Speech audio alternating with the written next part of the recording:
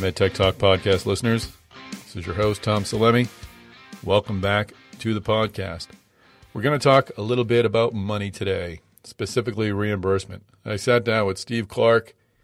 He is a senior vice president at Optum Life Sciences, and he and I had a great chat in Minneapolis at the offices of Fox Rothschild about what medtechs need to do to get paid for their services and what the difference is between efficacy, which was a familiar term, and effectiveness, which is becoming increasingly important. So Steve has a lot of insight in this space. I hope you enjoy the conversation. Before we start, though, I do want to remind you that the MedTech Conference is coming up on June 1st. We'll, of course, be tackling reimbursement head-on, and I hope you'll be there to join us, to lend your insights, and I hope walk away with a few bits of knowledge that help you on your way. So go to medtechconference.com to register for the MedTech Conference. It's happening on June 1st in Minneapolis at the Loews Minneapolis Hotel. Now let's get into this conversation with Steve Clark of Optum. Hi, this is Tom Salemi from Healthigy. I'm here on location in Minneapolis, and I'm very happy to be joined by Steve Clark, Senior Vice President at Optum Life Sciences. Steve, thanks for joining us. Thank you for having me. I look forward to our conversation. As do I. You've got a great background, and one piece of that, is you described yourself as a recovering medtech executive at our medtech conference in June. You were on a panel with Dennis Warr. And what are you recovering from? What did you do in medtech?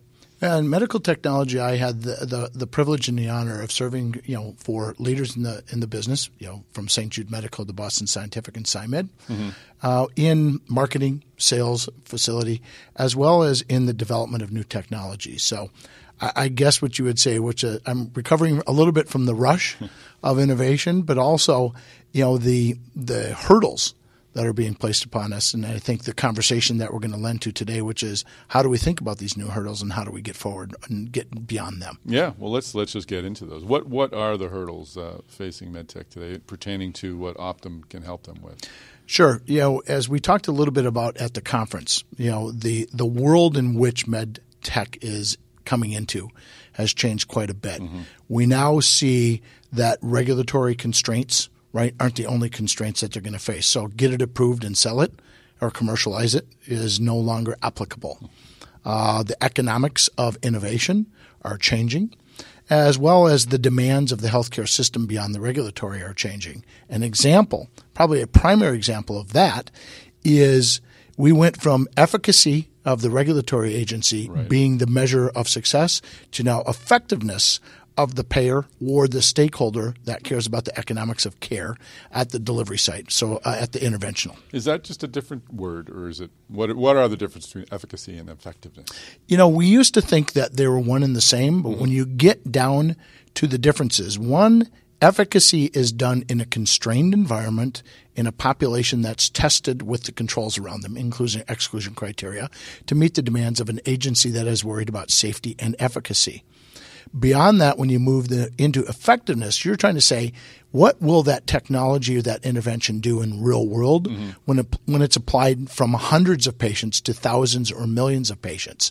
And that's the difference, because we know that the variances we're going to see are much greater. That's interesting. The likelihood of the results are much greater. And I will tell you, the big push is most clinical results are reported as a mean.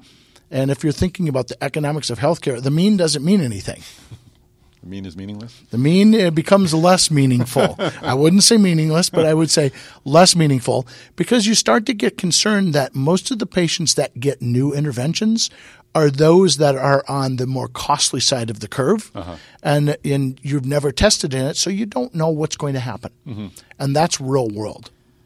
I wonder what the difference is. Is it the device itself just not functioning as well in that real-world environment, or is it maybe the friction that comes along with using that device? Maybe if you're in a clinical trial, obviously you have to use a device, or whatever the technology is. If you're in the real world, you might say, you know what, that's kind of hard to use. I'm going to go with this old tried and true method. Is it?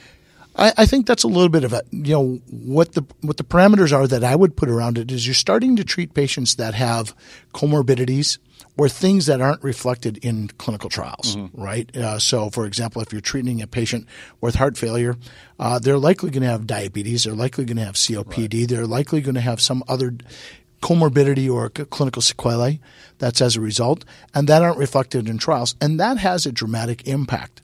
The other thing that we know, and where big data is starting to take us, is that the impact of socioeconomics, the impact of exposure to healthcare or healthcare systems, of patient behavior, and all of that has as much of an impact as the intervention. And we don't know how to measure that in a clinical trial, yet that's a measure that's put upon technologies when they come to the market, when patients in the real world get treated. And they may or may not succeed as a result of those other parameters that we don't have any real notion of how it's going to work. Wow. So is that effectiveness, or are we getting then into value? It's effectiveness leads into value, quite honestly, because effectiveness means how will a technology, whatever it is, play in Peoria, to use the old slang. But how will a technology work in a population that's being treated in general? And then from there, the results of that then translate into value. A perfect example is if you have a clinical trial that says you get a mean response of 50, right? Whatever the number is, the thought process is, well, a lot of patients then respond less than 50. And if 50 is the value threshold, right, only those on the right side of the equation actually have value, and those on the left side should never be treated. Yet when we go out and we take that approach, because everybody, the mean value is 50, it's everybody that looks like them is treated. So we have to understand effectiveness relating to value based upon what is the response they're going to get and how is it going to play out versus something else. Hey everyone, Tom here. Just want to take a quick break to remind you to sign up for the MedTech Talk newsletter so you have this podcast sent directly to your inbox. Go to medtechconference.com. Just give us your email. We'll send it out your way. You'll get a podcast with folks who are helping us with the MedTech Conference, but others in MedTech who are just doing really cool stuff that I like to talk about. So go to medtechconference.com, sign up for the MedTech Talk newsletter, and you will never miss an important story in MedTech. Now back to this conversation with Steve Clark. How deep has has value penetrated in MedTech? Is it something that everyone is seeing and recognizing and steering their company or their product development toward answering the question of value, or is it still very much a foreign term for many? I think we're in the nascent stages of the term value being applied to the development aspect as well as the general commercialization approach within MedTech. It's not that they're not thinking about it or they're not doing it. They're just not doing it to the extent that the system is gearing up to be able to look at it. Perfect example is payers or providers have a lot of data at their disposal that allows them to analyze a population that they're thinking about. So if you're bringing a technology to the market, for example, in a patient population which you've treated in a clinical trial, 250 patients, the likelihood of a Regence or a large payer provider is they're going to have thousands of patients that have that same type of diagnosis, and they're going to be able to compare the treatment in thousands of patients versus 250, so your power, right, gets to be a little bit different. I think that's one of the areas where we're falling short in MedTech. And the other one is really comparing versus standard of care versus placebo or versus nothing, right? And that's a hard thing in medical technology because it's an intervention versus, placebo taking a sugar pill, for example. But those are priorities that we need to get at. And there are methods using data analytics, population health analytics, risk profiles, things like that we can get at that are very, very early in the discussions with MedTech. Are some subspecialties, some disease states, are they going to be more effective than others just because some diseases are just a lot more complex than perhaps others are? I think so, right? And I'll give you a perfect example is when you look at what CMS is doing in bundled payment. The reason they're doing bundled payment or programs that are demonstration in nature is because the populations are larger, right? Orthopedic, cardiovascular, respiratory. They're larger.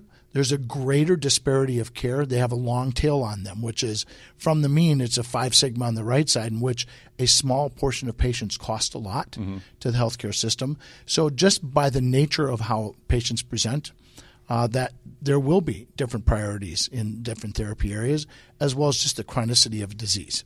So those are factors that are influencing how people look at it and where they place priorities as well.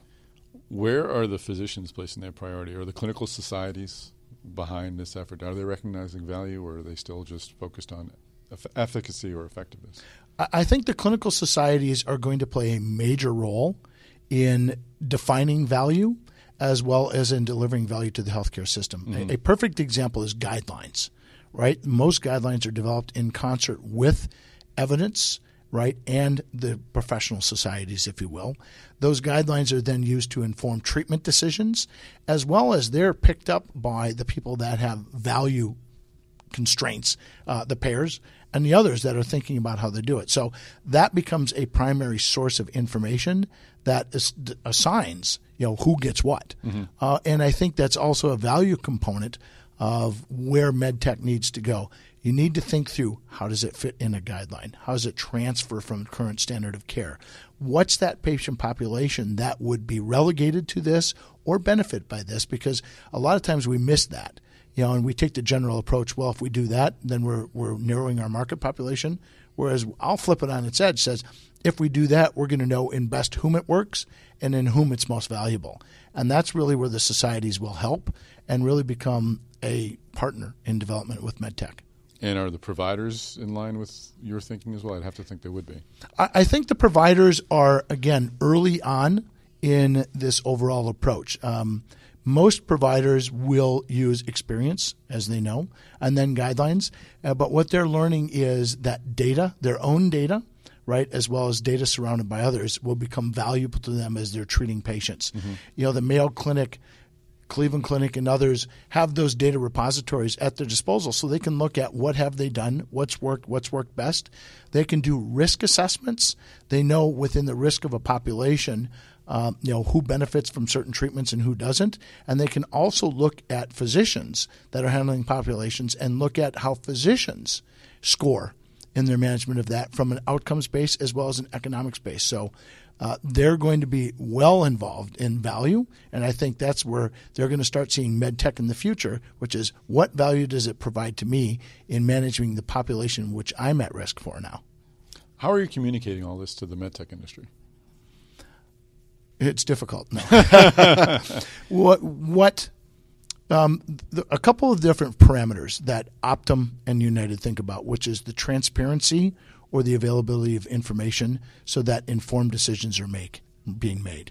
And the best thing that we can do is work in concert with MedTech devices, device companies, work in concert with professional societies, work in concert with providers, to get information into the hands of the provider. So at the interface of the patient and provider, during that conversation, it's available, so the best decision is being made. Interesting. And should this be seen, the focus on value and on effectiveness, is this really, a positive for MedTech? It's seen as another challenge. Anytime you have to prove something or take another step or spend money on getting the data to convince that someone else that your product works can be seen as a negative. But I suppose this is what we should be all about, proving whatever we're doing, proving what MedTech devices are doing, proving that they actually work in a real setting. Is this a positive for the sector? I think it is a positive for the sector. You're going to have winners and losers. The winners are going to be big winners, and the losers are going to fall out fast. And the reason I say it's a positive is healthcare in the U.S. is going to a risk-based or outcomes-based, performance-based standard. More and more providers are being paid based upon what they're delivering. The new federal legislation on MACRA and alternative payment models is going to be based upon outcomes and satisfaction that they deliver. So the system itself is being geared up and oriented around risk or outcomes-based performance and payment. So MedTech has to be in that game, because if they're not, they're going to be left behind. And the adage that I have is, if you don't do it, it will be done to you, because those with the data or those with the patient population and the management, they're not going to guess, right? It isn't, let's try it and see how it works. They're going to say, no, until you show us, we're not going to use it. And the adage used to be, I can get a physician to use it. And I think now it's going to be that physician is going to scrutinize it just a little bit more and say, how does it fit? Where does it fit? Why does it fit? And what's it worth? So it sounds as if the winners and the losers might be determined. Technology, of course, will be essential, but knowledge and understanding of all of this can make a big difference for a company. Absolutely. You have to have the clinical benefit, right? You have to start with that. It has to be demonstrated. The knowledge, the transparency of information, the information flowing out on how it reacts in a real world, how it reacts in a population that physician or that payer is seeing is key, because if you don't have it, again, they're not going to guess, right? They're going to go back, they're going to look, they're going to provide information back, and they're going to say yes or no based upon that. Excellent. Well, thank you for taking a few minutes for joining us. Thank you for your time. And that is a wrap. Thanks, MedTech Talk podcast listeners, for joining us. Thank you, Steve Clark, for taking a few minutes in December. I was going to say last month, but a month and a half ago, to share your insights on reimbursement. And be sure we'll be tackling this head on at the MedTech Conference coming up on June 1st. If you enjoyed this podcast, please do take a minute or so to give us a ranking on iTunes or whatever platform you're listening to. That helps us know how well we're doing, and it helps others find the podcast. And if you have a friend or colleague who loves MedTech innovation as much as you do, please let them know about the podcast. And of course, you're welcome to email me directly, tom@healthegy.com. Healthegy is spelled the word health, followed by the letters EGY.com. Healthegy is a company that produces the MedTech Talk podcast and the MedTech Conference. So I would love to hear from you, love to hear comments about the podcast, and just some thoughts about the conference as well, or potential subjects for the conference, or guests for the podcast. Just feel free to say hello, too. I'd love to hear from folks in MedTech. So that's it. Go to medtechconference.com to register for the conference on June 1st, and we will see you in Minneapolis.